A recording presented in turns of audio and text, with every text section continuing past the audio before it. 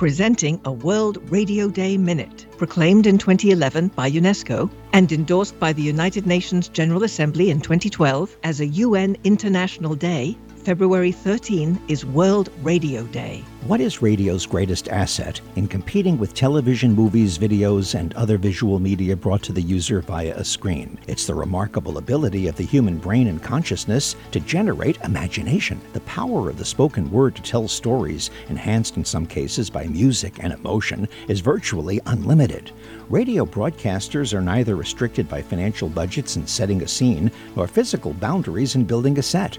Reporters need not be accompanied by camera crews to cover fast-breaking news events. They are only limited by their own language skills, powers of observation, and passion.